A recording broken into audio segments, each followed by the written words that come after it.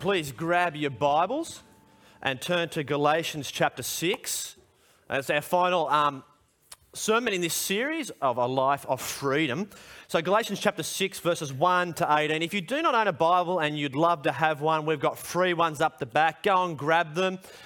You can have it. It's our gift to you. We think it's great to have the Word of God, and so we'd love you to have that in your hands. So Galatians chapter 6, verses 1 to 18, and Pastor AJ is going to come and shortly open up for us. And as I read this, let's be reminded, this is the Word of God. How wonderful it is that He has made Himself known to us. And so Galatians chapter 6, and I'm going to be reading from verse 1 through to 18. Brothers and sisters, if someone is caught in a sin, you who live by the Spirit should restore that person gently. But watch yourselves, or you also may be tempted. Carry each other's burdens, and in this way you will fulfill the law of Christ. If anyone thinks they are something when they are not, they deceive themselves. Each one should test their own actions. Then they can take pride in themselves alone, without comparing themselves to someone else, for each one should carry their own load. Nevertheless, the one who receives instruction in the word should share all good things with their instructor. Do not be deceived. God cannot be mocked. A man reaps what he sows. Whoever sows to please their flesh, from the flesh will reap destruction. Whoever sows to please the Spirit, from the Spirit will reap eternal life. Let us not become weary in doing good, for at the proper time we will reap a harvest if we do not give up. Therefore, as we have opportunity, let us do good to all people, especially to those who belong to the family of believers. See what large letters I use as I write to you with my own hand. Those who want to impress people by means of the flesh are trying to compel you to be circumcised. The only reason they do this is to avoid being persecuted for the cross of Christ. Not even those who are circumcised keep the law. Yet they want you to be circumcised that they may boast about your circumcision in the flesh. May I never boast except in the cross of our Lord Jesus Christ, through which the world has been crucified to me and I to the world. Neither circumcision nor uncircumcision means anything. What counts is the new creation. Peace and mercy to all who follow this rule, to the Israel of God. From now on, let no one cause me trouble, for I bear on my body the marks of Jesus. The grace of our Lord Jesus Christ be with your spirit, brothers and sisters. Amen. Church, let's begin with a word of prayer. Heavenly Father, we ask that for the next few minutes that you will speak to us, that as your Spirit resides in us, that He will change us and renew us and transform us, so that as we leave this place, we can be light and salt of this world. This we pray in Jesus' name. Amen. So as we've been saying that today is week 10. It's actually been a couple of months that we've been digging into the book of Galatians. And the letter, as we've said, is about the gospel. I was just talking to someone outside, and we've said that it's actually quite repetitive for the last few weeks because all we've been talking about is the gospel. And the funny thing is that Paul is not writing to non-Christians to believe the gospel. It's not an evangelistic sermon, but he's writing to Christians already to remain in the gospel.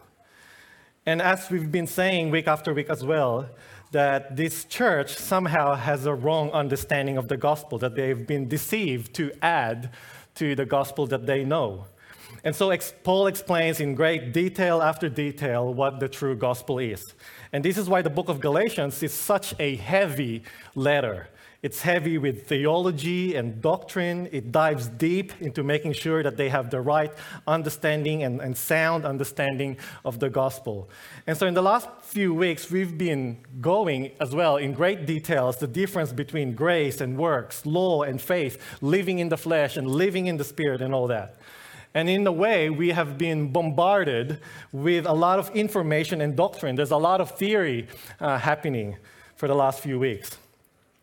But funny enough, at the very end of the letter, Paul starts to get very practical. He packs so much in just very few verses. Paul points out what a gospel-centered Christian and church really looks like. And so he starts talking about how they should treat one another, and he talks about how they should consider one another as Christians.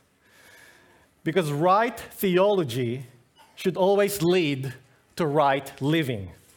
In our foundation course on Wednesdays, we've learned that orthodoxy, which is sound doctrine or straight doctrine, should lead to orthopraxy, which is sound living. Or put simply, a good tree will bear good fruits, as we've learned from the kids' talk last week. That if we really grasp, if we really understand the gospel, then it should lead to a life worthy of living the gospel. And in school, how do you know if a student is actually learning and listening in class and that they're getting the lesson? Well, you give them an exam, you give them a test. So at the end of all theory, here we are, you will get a test.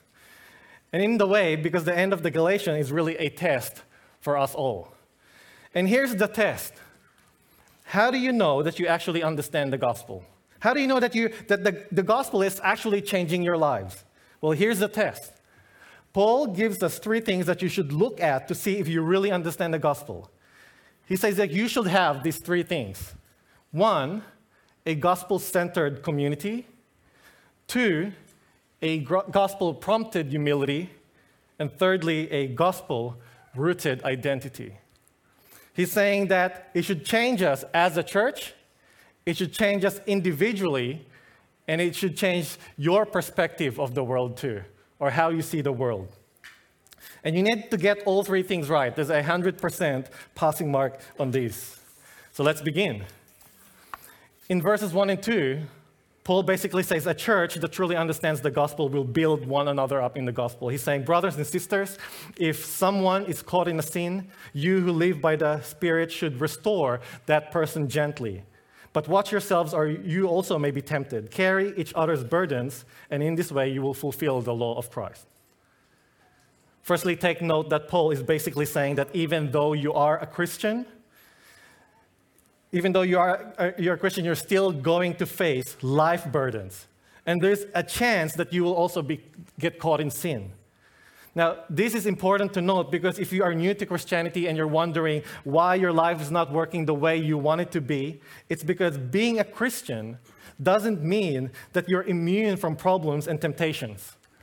Because a lot of religious cults might promise you that if you follow their beliefs, that your life problems are going to go away.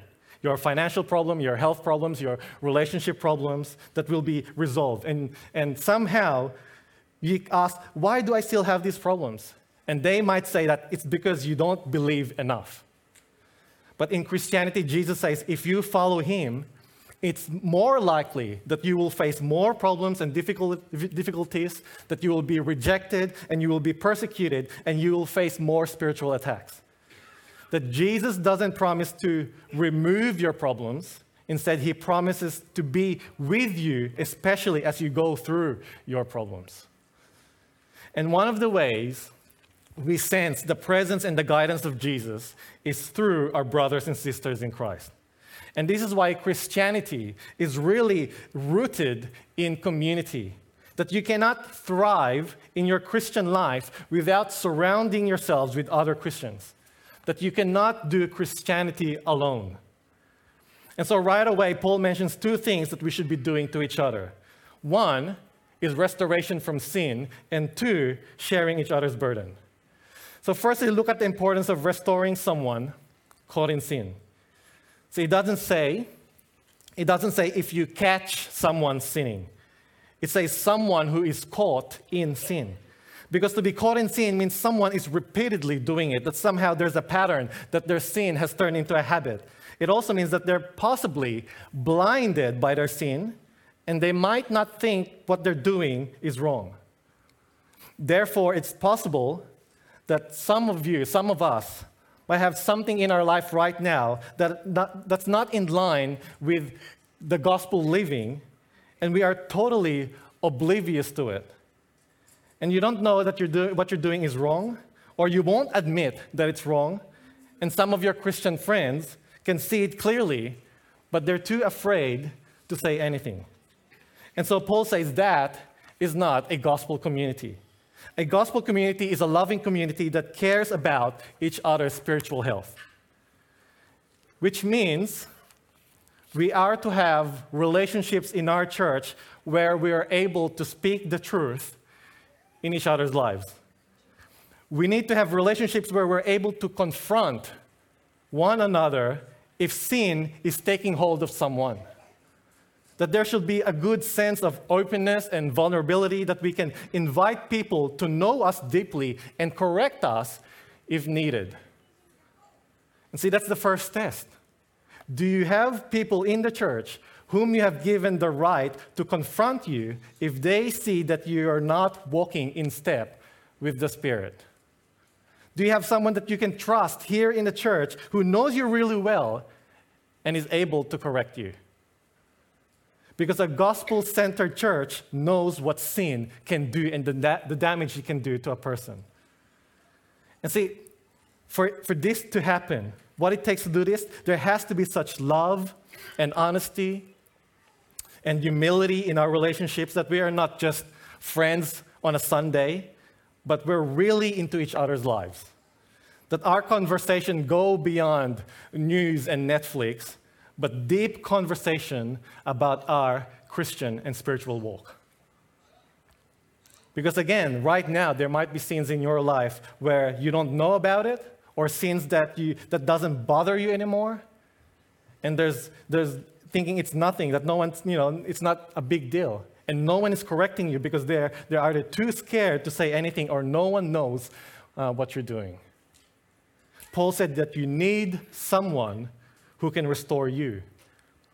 And the word restore there is a medical term used to mend a broken bone. Now, I've never broken a bone or dislocated a bone ever, but I think we can all agree that the restoration or the popping back of a bone in its place is just as painful as breaking it or dislocating it in the first place. It means confronting someone will be painful, it will be a hard conversation, and here Paul said to do it gently, meaning to speak the truth, to be honest, but to do it with love. It's not just pointing their sins and making them feel guilty, but being able to encourage them and allowing them to repent and to turn back. That's what it means. And Paul adds that it's not just the pastor's job to do this. He says, those who has the Spirit, which means all Christians are mandated to restore one another. Now, secondly, the other way we live out a gospel-centered community is to carry each other's burden. So the first one is really a ministry of truth, but this one, to carry each other's burden, is really a ministry of tears. How do you carry someone's burden? If someone's being crushed by a heavy weight, what do? You go alongside them and you take some of that load on yourself, that you have to be right next to them. And so there's two main ways that we carry each other's burden. Firstly, we do it emotionally. That we sympathize and we empathize to some. These are some of the best ways we can really care for one another. Sympathy and empathy. The word understand comes from the word to stand under. To truly understand someone is to put yourself in their shoes and to stand under with that pressure with them. Therefore, the first thing or sometimes the best way to bear somebody's burden is to be able to listen and understand and feel their burden. And in a way, I know this. My wife is a counselor, and I joke with her that she gets paid to just sit there and listen to people's problems. But we know it's not easy. It's emotionally taxing. It's psychologically, it's mentally draining to be able to understand people's pain. Because I myself, I'm a fixer-upper. That you tell me your problem, all I want to do is give you the solution and how you can fix it. And I often feel that there's no point about talking about the problem. It's better if we just get up now and fix it right now. So I had to learn something, or most of the time, all I need to do is just listen. To listen attentively, to sympathize with that person. Because it's such a great feeling, isn't it, when you talk to someone and you bare yourself to them and they know exactly what you're going through. That they understand the sickness that you're struggling with. They know and feel the relationship problems that you're going through. And they might not fix the problem, but just to have someone with you understanding you is such a great relief. To know that somebody has been in your shoes is comforting. And this is why some of you here will be the best person to come alongside someone because of your unique life experience. You might be the only person that has gone through the same problem or failures or challenges, and so you might be the only person that can actually sympathize with that other person. But you won't be able to do that if you don't get to know other people in the church. That we can't do that if we don't make the effort. Because I bet most of the time, if you ask people how they are, often they say they're good, they're okay, but often deep inside they might be trying to hide something, just trying to keep things together, and they don't have anyone that they can really share their emotional burden. But also to carry each other's burden means that you have to take some of that weight practically. You have to suffer a little bit. It means to a degree that burden becomes yours. A good example, an obvious example, is helping someone financially. To carry someone's financial burden means really giving sacrificially and generously on our part. We might have to have less of something so that we are able to give to others. That if their burden is burdening you, then you know you're sharing the load. Right? Giving someone a lift means going out of your way, mowing someone's lawn, providing some food, babysitting their kids. All this requires sacrifice, our time, our energy, and our giving makes their burden a lot easier. And again, imagine an entire community that is able to really share and carry each other's burden. Imagine the confidence and the security that you can have if you're surrounded by people whom you know that truly loves you and cares for you. And then imagine the attraction that church can have in the world.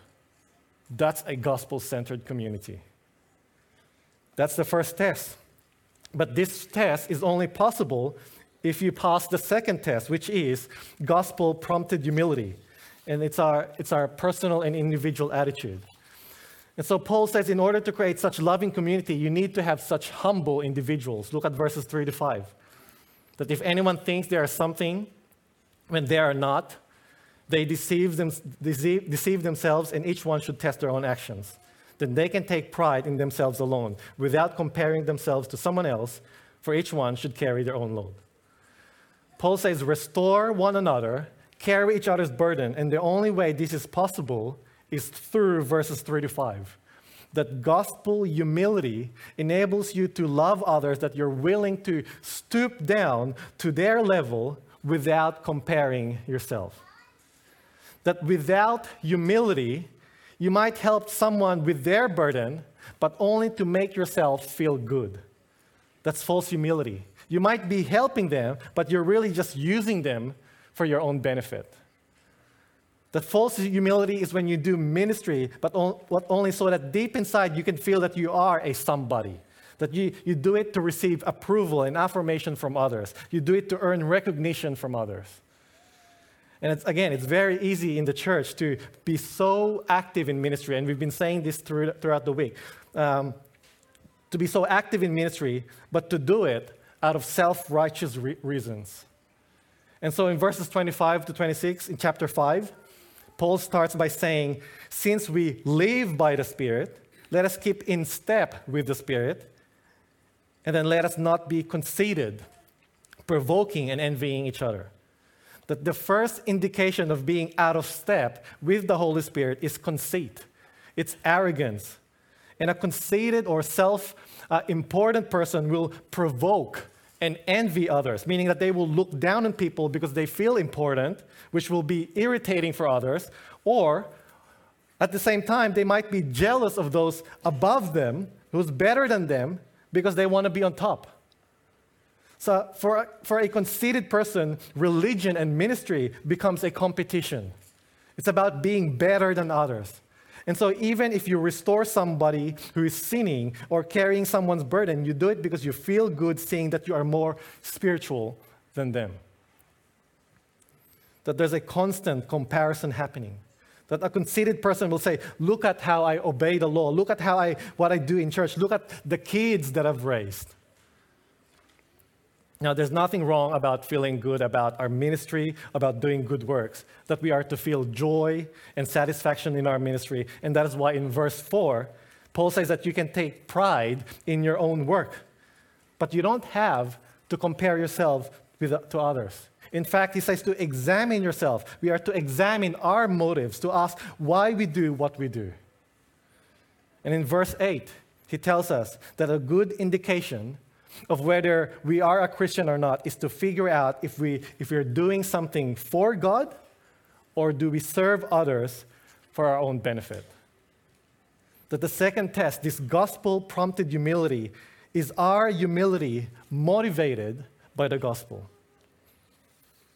Because see, everybody is afraid of being a nobody. To a degree, we want to be a somebody. We want to be recognized. We want to be affirmed. We want to be valued. That we are created as social creatures to have and receive external affirmation. So what do? We make a somebody of ourselves. That a lot of people would say, I don't care what people think. I only worry about what I think. Right? A lot of influencers will say, you do you, believe in you, find yourself. But here's the problem with that philosophy. Firstly, do you understand how unstable and disappointing that is? Because what we want is always changing. Like if you ask a 5-year-old what they want to be, they might say, I want to be a Wiggle, or I want to be Bluey. And ask them again, when they're 15, what they want to be. And they might mention a celebrity. And ask them again when they're 30. It will be someone or something else. It's really impossible to find ourselves because our self is always changing and it's so unstable. And often when we think we know what we want, something will come up and we're once again lost and unsure of who we are. And we're back to square one. And I do believe that one of the reasons that mental health challenges are on the rise because society is always telling us to find ourselves. Our culture is placing an immense pressure on us to discover ourselves, our identity, but deep inside, we are completely lost. We are never satisfied because we are in constant search, and it doesn't matter if you're 15 or 50, identity crisis happens to all ages.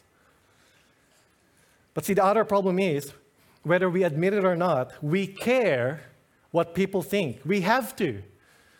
That, for example, if you join The Voice, right, what will help you progress to the next round? Well, only if the judges turn around and like what they hear. See? People's affirmation. If you join The Block, what will help you win? If judges like your decoration of the room. You can't say, I don't care what you think, I only care what I think. If you're an artist, how do you sell your artwork? If people like it, if they affirm that it's good. That our world is a world of external verification. Whether we like it or not, what people think about us really matters. We cannot completely say all that matters is what I think, and that's enough. It doesn't work that way. That will lead to incredible loneliness and isolation. That we are constantly adjusting ourselves because we are trying to fit in and we're trying to be recognized and affirmed by others. And so we need other people to verify us. We need others to acknowledge who we are and what we do. And we are social creatures and our psychology is built on this social exchange. So you cannot go about in this world thinking and saying that you don't care what people think about you. You have to care what people think about you. In your workplace, in your school, you need to care what others think about you to make friends. I mean, you can't even go to the RSL wearing what you want because there's a social standards everywhere we go. See? You have to care. That even on social media, that there's so many people in Instagram or whatever saying, you do you, don't care what others people think, and yet these are the very people concerned of how many followers they have, right? But see, Paul says, don't compare yourself to others. And in verse 12, he says, watch out for those who are trying to impress others by the means of the flesh. Because even in the church, even being religious, we can do something out of selfish ambition to get recognition and affirmation from other people. So how do we avoid false humility and conceit? We need to know where to boast. We need to know where to get this affirmation from. And that's our third point and our last point, a gospel-rooted identity. See, a Christian, as we've been saying for the last few weeks, is someone who can look at themselves and say, I am a nobody. I'm a sinner. I'm only saved by grace. Like I'm worth nothing. I'm no better than anyone else. That's humility. But you can't stop there, because a Christian should be able to say, I am saved by grace. Therefore, I am accepted. I am deeply loved. I am deeply valued. And our affirmation, we get it from God, that God loves me, and that I have this righteousness that Christ has covered me with. Therefore, I am important because even the Son of God died for me. That's our boasting. A Christian is someone who can see themselves simultaneously as a nobody, but also at the same time as a somebody that God affirms. And that's why in verse 14, Paul says, may I never boast except in the cross of our Lord Jesus Christ, through which the world has been crucified to me and I to the world. What Paul is saying is this, that what really matters, or really the only thing that counts, is the cross. What's the cross saying? Well, one pastor in New York says this. Here's what the cross is about, that you are more sinful and wicked than you ever dare thought, while at the same time, it's telling us that we are more loved and accepted in Jesus Christ than we ever dared hope and believed. See that? The cross is saying that you need grace because you are so sinful. While at the same time, the cross says you are worth dying for and you are loved. The only way you can go out to the world and not depend on the world's verification, the only way you can create a healthy identity that won't disappoint you or lead to destruction is when you get your identity in God. And the only way to find that is through the cross. And so Paul says, I only boast in the cross, meaning that the cross is my security. The cross is my affirmation. The cross is my hope and my identity, that even if the world is against me, that I feel discouraged and scared and confused, yet he can turn to the cross and he can find the assurance and hope that he needs. That's the last test. Where do you boast? In your work, in your own success? And can you pass that test? Church, let's pray. Heavenly Father, we thank you again for speaking to us through the book of Galatians. We thank you for your revelation. We thank you for the conviction that you have been showing us week after week. But now, Lord, we ask that as we mull over, as we think about this more and more, we ask that you will reveal to us our worth through the cross, that we will find our identity, our meaning in life, all through Jesus Christ. This we pray in his name. Amen.